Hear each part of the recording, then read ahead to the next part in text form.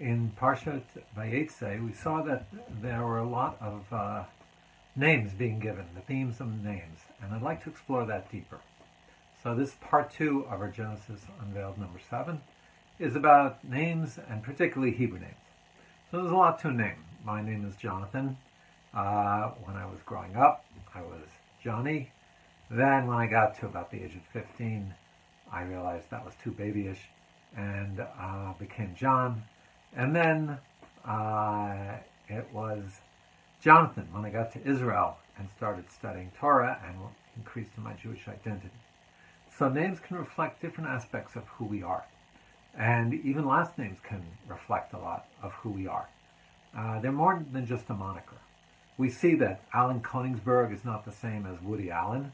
Joan Persky is not the same as Lauren Bacall. And Nathan Birnbaum is not the same as George Burns. So names convey a lot of who we are. And researchers have shown, interestingly, that there's a disproportionately high number of people who follow certain paths depending on certain names. There are disproportionately more Lauras who become lawyers, Dennises who become dentists, and at the synagogue in New York where I used to be, the person who innovated teeth whitening, his name was Smigel.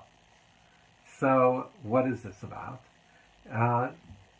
Studies show that something called implicit egoism. We identify with things that relate to who we are. And for names, it's called nominative determinism, that what our name is might actually impact the things we might do in our life, things we might relate to. So from a Jewish point of view, this has a deeper spiritual dimension.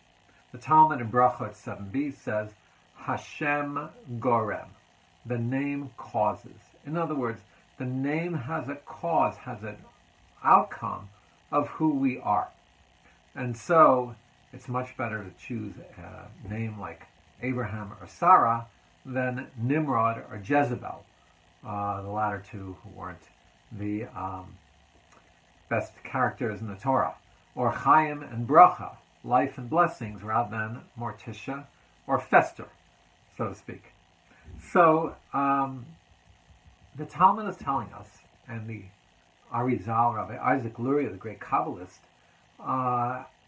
went a little deeper and explained that the Hebrew name is actually a description of our true selves. How can they be? Why is that? So if you look at the word nishama, shum, the middle two letters are shem, shin and mem. So it's saying that the name is an aspect of our divine soul, the Shema being the divine soul. In other words, the name is a spiritual vessel, he says, the Ari, through which the soul is channeled down into this world. And we're going to see, so who we're named after also is a connection and a spiritual channel. So the question is asked, well, if that's so, how can parents name a child a name which will be a reflection of who that child later becomes? So Moshe, for instance, the daughter of Pharaoh, pulled him out of the water, out of the Nile. She named him Moshe, which means, which is a form of the word masui, to draw out. And she said his name will be Moshe because he was drawn out of the water. Now, Ibn Ezra points out that Moshe means to draw out, not to be drawn out. And so he later would draw the Jewish people out of the Red Sea and metaphorically draw them out of Egypt and save them. So she named him a name which actualized and became his future destiny. So mystical unfolding of a reality or psychological fulfillment of what your name is. You can take both views and have different takes on it depending upon your outlook. But we see that whatever the case, a Hebrew name is very important. And so, because the names have meaning. So what is your Hebrew name? What does it mean? David comes from Dodi, from beloved. Bitzalel, in the shade of God. He was an artist who built the temple. Artist tend to have robust egos, but his name was that he would do this artistic work in the shadow of God for a higher divine purpose, not to express his own artistic. And so one has to look at one's Hebrew name and look into it and see, what does the name express? What does it mean? Yonatan Yosef, my Hebrew name. Yonatan is gift of God. Yosef is to increase. So I guess the message is that I have to try and increase the gifts of God. An intimidating mission to try and take on. The Talmud has names as well. So let's look at the different categories of where Hebrew names can come from. Some of them are biblical names. I knew someone who was named Avraham Moshe. Definitely big shoes to fill. And there are more obscure names that are given from the Torah itself. Some of them never got a lot of traction, even the 12 tribes. I know some Ashers, but I don't know a lot of Zebulons. I did know one. Talmudic names are very popular as well, particularly Akiva, named after the great Rabbi Akiva, Meir, after Rabbi Meir. And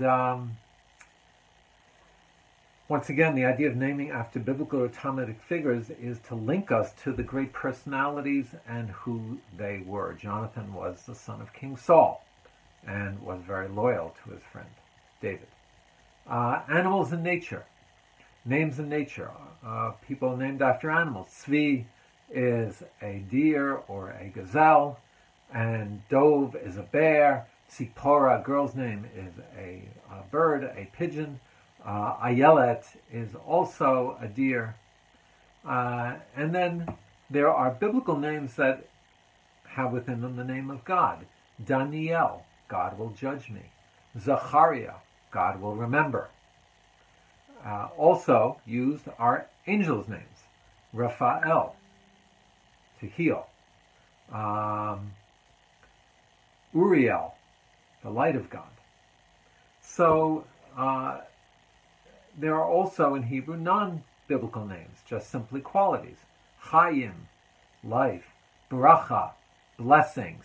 Simcha, joy. These are all different categories. And finally, there are Yiddish names as well. Sometimes the Yiddish is a direct repetition of the Hebrew, like Dov Bear. Dov in Hebrew is bear, and bear in Yiddish is bear. There is an idea, and it's quoted, that one can actually translate one's Yiddish name, if family wants to name someone out of their Yiddish name, a person with a Yiddish name, to translate it into the Hebrew. So actually, this is what we did for our children.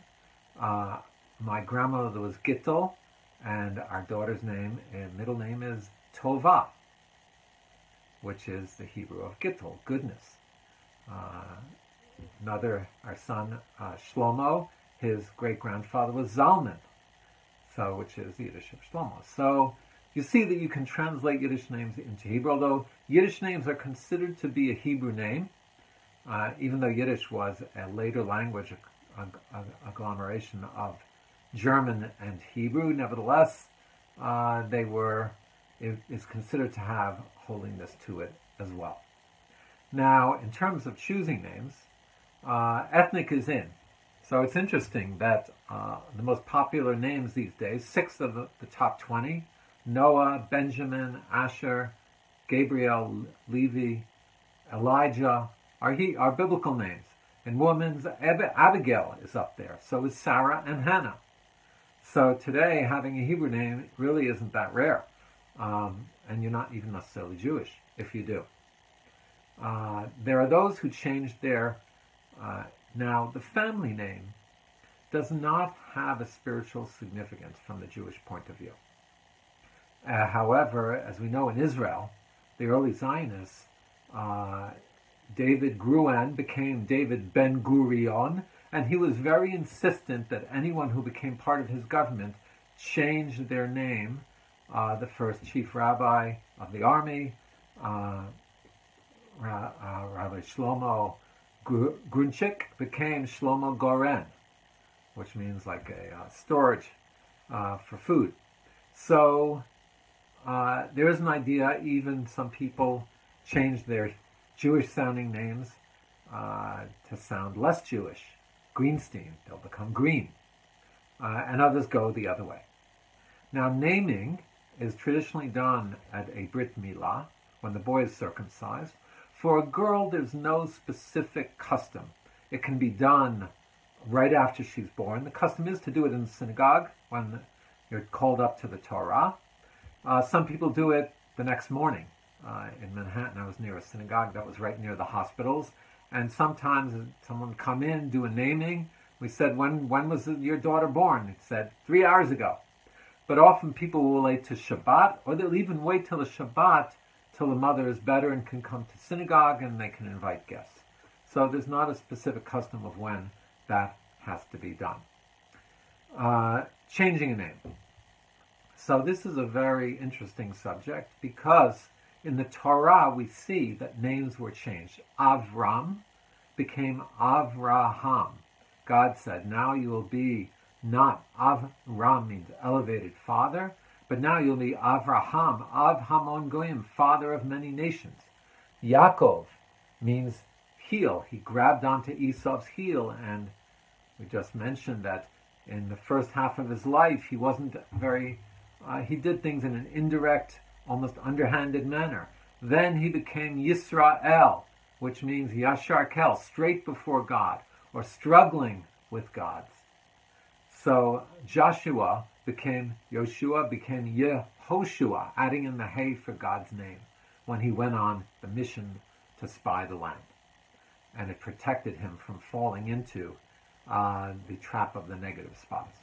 So there's an idea that changing a name can elevate a person, but it's not something we regularly do. There are people who take on their Hebrew name. Mine, in this case, was very similar, although I don't always have myself called Yonatan, more often Jonathan, although it's a biblical name. However, there's some people whose English names are completely different than their Hebrew names. In Germany, one had to have a German name, so very often Moshe became Morris. My grandfather was Yitzchak, his German name was Isidore. So sometimes it'll be totally unrelated. And today it's very common.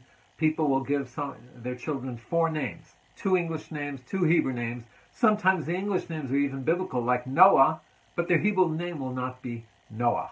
One can do this, although ideally we're told that it's best to name someone one name. And Sfardim, many of them, most of them just have one name, not 2. Ashkenazim, we like, more is better. I get 2 for the price of 1. Why not? People often do it. What about naming after someone, after a relative? So, as we said, this is very common. But today people want to name after true relatives. And that is not ideally recommended because whose nature are you drawing from? Well, you say maybe you're drawing from both of them. But people do it, and it's also discussed. Rabbi Moshe Feinstein was asked, great rabbi of the 20th century, can you name someone after a Holocaust survivor, a person who died tragically? And he actually says, ideally you don't give them exactly the same name, but you can change it a little bit. Like Eliah can become Eliyahu. So he says, change it slightly, but keep it there. People today will keep just one letter of the name. Even cross-gender. Can you name cross-gender a baby girl for a grandfather? Yes, you can. In fact, I once did a burial for a person I never knew, and her name was Avraham. Although usually if they're naming a girl after Avraham, they'll call her Ariella and just keep the aleph. Can one do it? Yes. Is it the ideal? Not necessarily. The Noam Elimelech tells us that when we name after someone who's passed away, we are channeling an aspect of that person's divine soul, of their soul. So it is an important thing to do, and there are different customs. Ashkenazi, we name after a relative who's passed away, and people get very bent out of shape about it. but no need to, because Sephardim will name after living parents. In the non-Jewish world, very common. My friend was John the Third. There's Senior, Junior, the Third. Sephardim will do it and don't add anything to the name. They just, you'll have a father's Moshe and the son might be Moshe. Or a living grandfather. They're named after that as well. So when do we use our Hebrew names? It's said that in Egypt, there are three things the Jewish people kept, and that kept their spiritual strength. One was they didn't change their Hebrew names. So it's very important to have a Hebrew name. Today, it is always used at a naming, at a brit, on the ketubah when a person gets married, and when a person passes away. Of course, if you go to synagogue, if a man is called up to the Torah, the Hebrew name will be used as well. If you're praying for someone who's not well, you use their name, and you ben or bat, but you use the parent's name, the mother's name. So I'm Yonatan Yosef ben Devorah. My father is Avraham. So when I'm called up to Torah, I'll be ben Avraham. Should be well. But if someone will pray for my health, it would be ben Devorah. So that's when it's used in common day usage. But as we said, there's an ethnic, a spiritual dimension, an identity dimension to using our Hebrew name. And it's interesting that in the general society, ethnic is in, as we said. There was a movement. Now today, it's very common that people have very exotic, different names. Although one of my rabbis said, do not use an exotic name for your child. They're going to be teased in school. So don't go searching Jewish sources for the most exotic name you can find. But the way naming is done, if someone doesn't have a Hebrew name, you can take it on and have a blessing made in synagogue, and that will become your Hebrew name. But it's a very heavy thing. Some people go to a rabbi to ask them, what name should I take on? But I view it differently, that a person should study Torah, and when you get to your Hebrew name, you'll recognize it. It'll resonate with you, or that personality, biblical or Talmudic, or later, will resonate with you, and that's how you know it's the right name. So our original question, how does a parent know what to name a child? So one of the great rabbis said that a parent is given a special divine insight to name the child the name which will be the reflection of their soul, which will be linked to their destiny as they grow up and as they actualize their own lives. We should all live up to our Hebrew names.